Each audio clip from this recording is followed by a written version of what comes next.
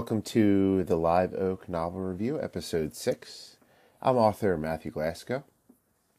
In this episode, we conclude Chapter 2. We continue to be in Kadim's mind, and we see his focus on always considering the why of every situation and trying to discover the truth.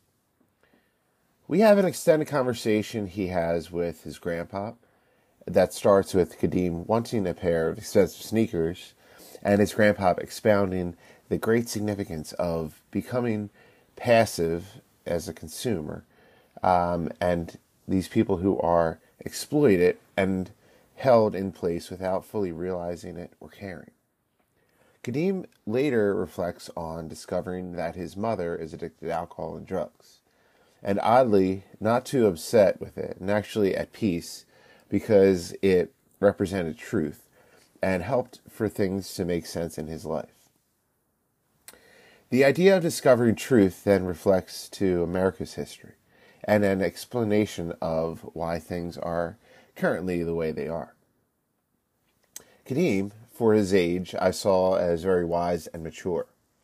My intention was to illustrate this through specific lessons he learned from his grandparents, and to the present, where he finally sees his teacher, Mrs. Messer, as a solid adult with enough confidence and respect in the value of learning that she does not try to dress it up or appeal to the lowest common denominator in the class. Kadim finally feels like education is what it's supposed to be. Not this flashy experience, but hard work and challenge to make a person stronger. So the chapter bookends with Kadim first feeling alienated that he will be experiencing the same thing as she mispronounced his name, to him gaining respect for her because she did not try to appear cool or appease him immediately, but moved on to the seriousness of school, concluding with Kadim in a state of euphoria and politely correcting Mrs. Messer on how his name should be said. Inspiration. My hope in this chapter and how it concludes is that we have a good understanding of Kadim, his history, and how that fuels his current motivations. As in Chapter 1, I found myself consistently writing with a sense of irony, as in not doing what is expected, even for myself.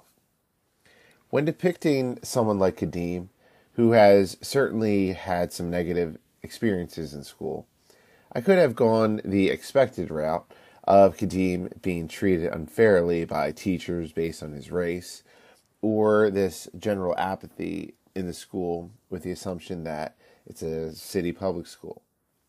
However, I thought it more compelling to depict Kadim as a disciplined, self-motivated learner who feels alienation because his teachers are well-intentioned, enthusiastic, but they are primarily catering to his peers who are unmotivated, and they're neglecting to present intellectual challenge in the classroom.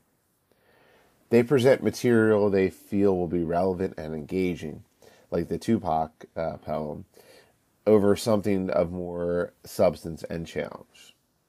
They are more concerned with being the student's friend than providing the need for being an authority figure, one that holds high expectations for students behaviorally and academically. Although the intention is good for these teachers in a sense, Kadim sees it as them denying him the traits for success he needs moving forward. They are not stimulating his mind, only catering to the squeaky wheels, and not preparing him to behave consistently. In a sense, I believe the frustration is amplified on the personal level of the character Kadim, but on the macro level with his continued feeling of being prevented mobility, of being stuck. Craft and structure. When I consider conflict in my narrative, and especially as I present elements from the character's psychology, immobility is a major element I often return to. In a basic sense, the Isaac character in Chapter 1 and the Kadim character in Chapter 2 are very similar and find themselves in similar situations. a character versus society conflict, illustrating that essentially not much has changed over the tremendous passage of time. Isaac sees his captors as deceitfully smiling while they keep him in place, and Kadeem sees it in a sense with the teachers of his past, and optimistic because Mrs. Messer appears different. This also comes from his grandparents' perspective as well. His grandmother is much more empathetic and, as a social worker, trying to elevate people in tough situations through kindness and resources, whereas Grandpa is more disgusted that these people appear so apathetic or willing to perpetuate racial stereotypes. It is more shouting at the moon, characters understanding the ruse taking place or trying to elevate their peers and nothing happening. Nonetheless, these characters are indomitable and keep moving forward, doing the right thing and hoping they can change their stations in life. For Kadeem, it is education, and as the chapter concludes, he finally feels he has a teacher to give him one. She, his grandmother, was a smart person who was always studying books and talking about these complicated ideas. Grandmom always sought the reason why and wanted Kadeem to do the same. It was never, that person is a bum, or that person is just no good, or that person is a bad guy. It was about asking how that person ended up like that. You had to work on seeing yourself in other people and not just seeing everything as separate. She said there were moments when it was hard for her not to be angry with his mother and just dismissing her entirely. But then she would think about the pain his mother experienced, which she said he was too young to learn about, and she had to be at peace with the why and actively try to find a solution. His grandmother was a social worker, and she said it would be hypocritical to give up on her daughter. She didn't give up on strangers, even ones who had seemed so irreversibly damaged and caught in this endless cycle that her head would literally spin trying to help them break free of. It certainly was not easy for Kadeem to adjust to his grandmother's resilience and will. His mother never said hard lines or forced him to do anything, not even going to school. And here was this woman forcing him to go to school each day, eat food he didn't like, wash the dishes, study, and go to bed by 8 p.m. He hated it and her and wanted to live with his mom. She said if she had her druthers, whatever they were, he would live with her too, but that's not the way things worked out. His mother was not well and needed to fix herself before he could be back with her. He didn't understand any of this and wished adults would just say the truth and stop saying he'll be told when he's older. She and other adults would say he was so smart, so why couldn't they tell him anything, especially about his mother? When kids would talk about their parents, he would say his mother works a lot. When they asked what she did, he remembered she would work nights, and the only night profession he could think of was a cop, so he would say that. They were always impressed by that and asked if she ever shot anyone, and he said tons. They talked about all of the cop movies and shows they watched and how they all wanted to grow up and arrest bad guys. There were a lot of bad guys in their neighborhood. When they asked about the job his dad had, he said he was a delivery driver, which was what his grandfather did. He didn't know his father, so he just substituted one for the other. Of course, his grandmother would never say anything about his father, but when he tried asking his grandfather, he speculated that they, his mother and father, were probably together doing God knows what. That made Kadeem angry. Why couldn't he do God knows what with them? His grandfather was certainly a proponent of eliminating present bias, as the crux of his job required making precise deliveries and maintaining a schedule for the day. He was different than his grandmother, and he held contempt for those people in the neighborhood who would just be hanging around. He called them lazy and an embarrassment and said they made him feel ashamed when he had no right to be. He was ashamed because he worked hard every day and they did not. They just hung on the block and drank and smoked, and since his grandfather lived in the same neighborhood, people assumed he was just like them. They thought they were being slick and got off on doing things a little underhanded and cheating the system, but they were just products of it they didn't even know. They weren't proving a damn thing by not working or going to school. They were just proving people right. They were proving the teacher who threw his hands up and said, "I give up," right. They were proving the cops right when they broke the law. They were proving the boss who hesitated to hire them because they probably wouldn't work hard or be reliable right. It wasn't bravery. It was cowardice to his grandpa. Afraid to actually do something or be something. Kadeem figured his mother fit somewhere among these people, and he'd see her in the tub once more. Grandpop would go further into rants about these people and various systems of oppression and the country's ugly history, but Kadeem's eyes would just glaze over, and he'd start to think of something else. like the pretty girl with the pigtails that sat behind him in class, or what position he'd like to play in football next fall, or who the Sixers could get to play with Allen Iverson, or would they just trade him too? People would say he was lazy or had a bad attitude, those people his grandfather listened to on the radio. But other people admired how hard he would work for being such a little guy and how he was something called blue collar and represented the city in some way. Anyway, a bunch of kids at school had his sneakers, Jordans too, and they used to make fun of him for having some no name shoes. He would beg his grandfather to buy him the name brand sneakers, but they would just start his grandfather back up on how expensive clothes and shoes were. Again, examples of these people thought they were cheating the system, just getting swallowed up further by it. They spent way too much for something that was extremely cheap to make just because some athlete or celebrity wore the product. And all these rich people just got richer, and they could pay the sweatshop labor less and less and away from American soil, all for some gaudy shirt or sneaker that the buyer somehow thought made them special or feel rich, when they were only getting deeper into poverty on something they really didn't need. Kadeem would try to plead with him about how kids teased him and how the sneakers would make him a better athlete, but Grandpa would have none of it. His grandfather would just shake his head and say, "It's 'cause they ain't got shit." His grandfather rarely cussed, so when he did, Kadeem knew it meant something. You wear the fancy clothes and talk trash because you know you got nothing else. Their folks don't work hard and haven't acquired a skill, haven't got no art. Not art as in painting or singing, but in just being the master of something. Hell, plumbing or driving a truck or cutting hair. Just something. The system's got it so twisted that you don't even want to be the master of something. You just blindly take the shortcut and buy the product and fit in. That's how it's always been. They don't want you to be good at something or have genuine confidence. They just want you to be stuck on cannon fodder. The system wouldn't work otherwise unless you were kept in place and they could throw you in some pointless war. And in a twisted way, people actually embrace the mucky, forgettable life they're in. People glad to be in the ghetto, like it's a point of pride or makes them tough. You're only tough if you want to, and do get out. And you master that art, which is never easy. Those kids who pick on you, you will never leave here. They wouldn't even try. Sneakers don't make you a better athlete, but if it sets you at ease, I'll at least buy you a new sneaker that's better on its own and not because someone's name is on it. Sports are good, and they teach you to be competitive and get along with others. So I'll get you something better than those Bobos, but not no $200 shoe. Kadeem agreed, though he did make a few efforts to persuade his grandmother, who was a little easier to crack because she liked her pretty clothes, and did think some of the sneakers were sharp, but she ultimately was unmoved. That was his grandparents' whole essence, not to budge, to resist and teach him to resist too, to keep a steady self-discipline, which was probably why he had the burst of studying to get back into the regular-sized classroom in his early grades and maintained an A-B average from 2nd to 6th grade. They also gave him this critical metacognitive understanding of his learning here in 7th grade, as in analyzing what seemed effective and ineffective in the classroom, and now sizing out Mrs. Messer's mannerisms and how she appeared to conduct the class for the rest of the year. She mispronounced his name, but didn't think if she said it right or not. In anything, she was different so far. Mrs. Messer went over the policies and procedures that first day in a very rigid, monotone voice, scrolling through a PowerPoint presentation with the lights off, unfazed by students falling asleep as she spoke, delivering a hip check to the sleeping student's desk, which aroused the student and made a few others chuckle.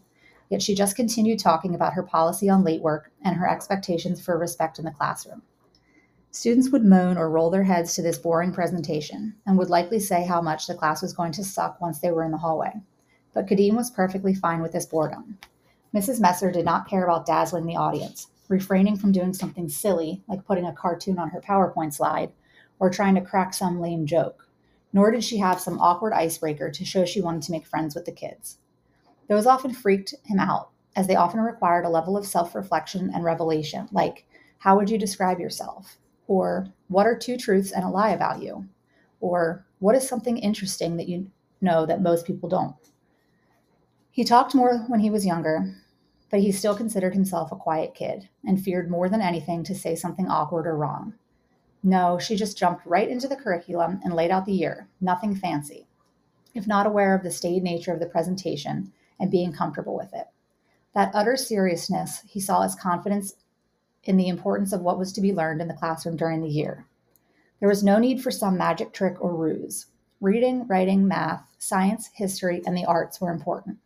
They were vital elements to life that required no further entertainment. There were tremendous moments of discovery in learning a new fact or skill, and applying it effectively, like finally getting to those moments when a teacher would say, "You'll learn that when you're older." This was fun in itself. There didn't need to be some joking way to present it. He immediately loved Mrs. Messer for straying from the cool teacher formula and cutting out all of the song and dance. In that, she was like his grandparents, whom he still lived with. His mother would pop in and out of his life as he grew older. He realized that she struggled with alcohol and drugs. Adults had tried to shield him from this for years, but when he finally discovered an empty whiskey bottle in her purse during one of her visits when he was 10 years old, it all finally made sense. Some would assume that discovering your mother as an alcoholic would be devastating, life ruining, but Kadeem actually felt a sense of relief. People had danced around it for years, like teachers danced around the monotonous or controversial elements of a subject. And it felt gratifying to have some clarity, to have a truth. They probably shielded the truth because people felt the truth was scary and hurtful. But for Kadeem, it was liberating. He finally had his why his mother always slept, why they were split up, why she was never there. Was it really that hard to tell someone what's what?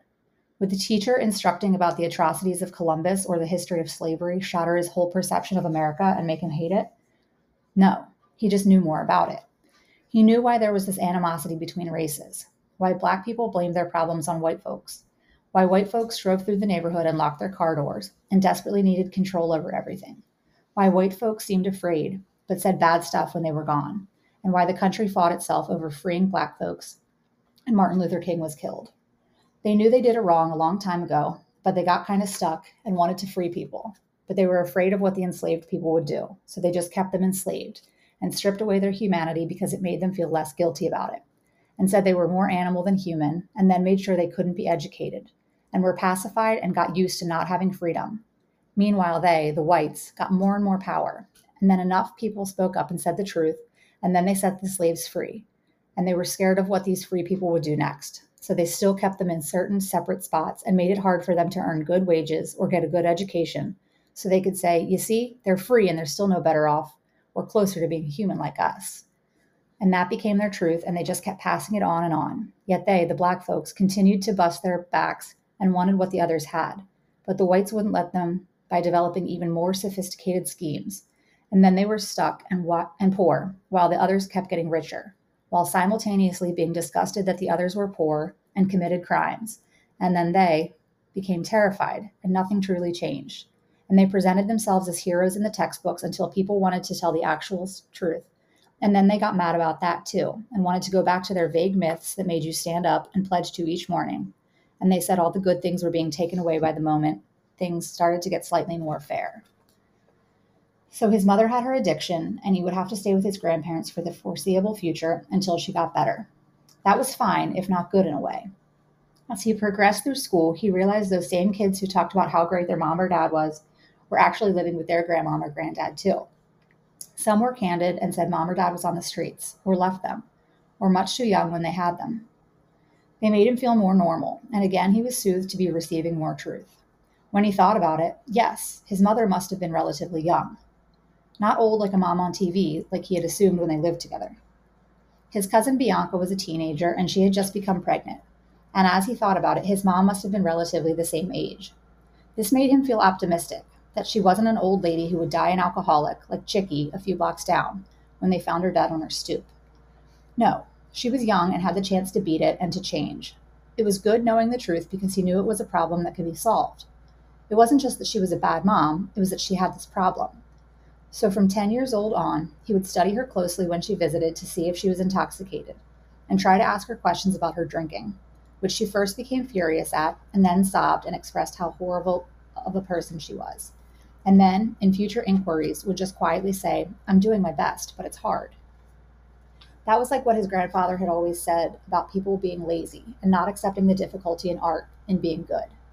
It was like his grandmother talking about her present bias and the lack of will his mother seemingly had in just not giving that drink when she felt bad to make her feel good in the moment, but ultimately worse the next day. That's why he liked Mrs. Messer. She embraced what was the truth, what was real. That although learning can be exciting, especially a discovery, most of the time it was hard and boring, and you needed to be disciplined in that moment in order to master the art and be a better person the next day. He felt suddenly euphoric, feeling that this year would be different than years past. A year focused on serious learning and not playing dress up. the noble pursuit of knowledge and truth. So as the bell rang for lunch, he did something he thought he would never do. He went up to her desk and said, "Ma'am, I just want to let you know that my name is pronounced Kadeem, and I am looking forward to your class this year." Thank you very much for listening and your continued support. Please join us next time as we begin Chapter 3 of Live Oak. Like always, please follow on Instagram for updates at Matthew Lasco Author, and visit Amazon for reading options. See you soon.